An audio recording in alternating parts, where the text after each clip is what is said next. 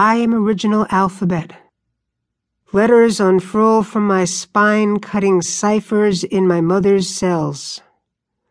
I scan my fate on the wrinkled walls of that first room, clenching in my red fist scraps of prophecy. In Kishinev, the river Bik is frozen. The oven is stuffed with coal, yet Miriam lies shivering on a small bed in one of the few stone houses on Gastanaya Street, cursing the walls. Everything is ripped out, stone. Why did you let yourself be cut off the mountain? For what? I cannot go through this again, stone. Gutki pulls Miriam's dark, damp hair back, ties and tucks it behind her neck. Her fingertips push into the soft furrows of Miriam's forehead as if she could smooth the strain away. One of Gutki's eyes is as black as Miriam's, the other flecked gold. Miriam stares into one eye and then the other, working out a puzzle, letting the midwife's gaze travel inside her all the way to the second heartbeat. Her breathing calms. Gutki pours wine from a jar onto a rag and runs it over Miriam's lips. Go on, say what you like. It's just me here listening. Women bring forth in sadness. We fulfill the word, God's judgment on Eve. I'm not Eve. I don't deserve this pain.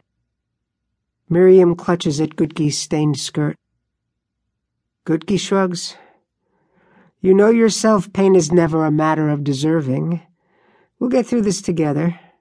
Watch my eyes. What are you giving her?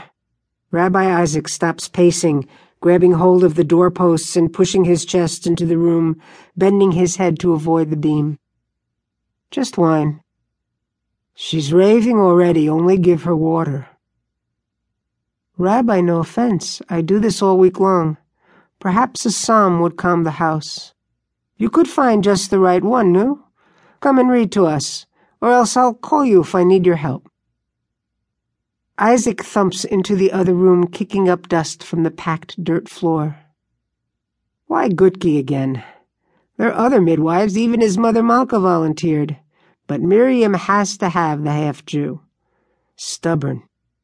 That's how they always argue, back and forth. You have to be so stubborn. Me stubborn, it's you. He should be in shul now, close to the stove, discussing the week's midrash. He could go anyway. No one would fault him. The other men would say he was every inch a rabbi. His wife is home giving birth, but does that stop him from honoring God? The boys are at their lessons, baby Esther with his sister Shendel. Still, what if Miriam should need him? Leaving her alone with Gutki, that wouldn't be wise. Of course, you cannot blame the woman for her mother's sins. No one ever complains about Gutki as a midwife, but she could be working enchantments. It's up to a rabbi to make sure there's no opening for Lilith. All right. Maybe Gutki is right, a psalm.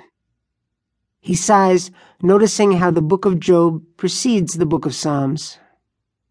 Everything is infused with meaning, certainly the word of God. Here is his message to bend his spirit to the event. Gutki hears mumbling from the other room and is relieved. Miriam presses her eyelids shut, rolls her head away from the wall, opens them again. While Isaac stood in the doorway, Miriam could hear every word he thought.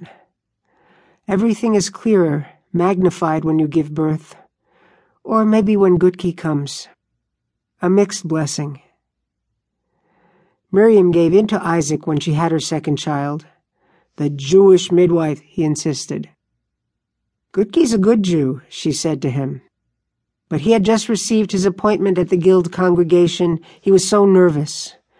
She wanted to tell him it was vanity, but she didn't dare.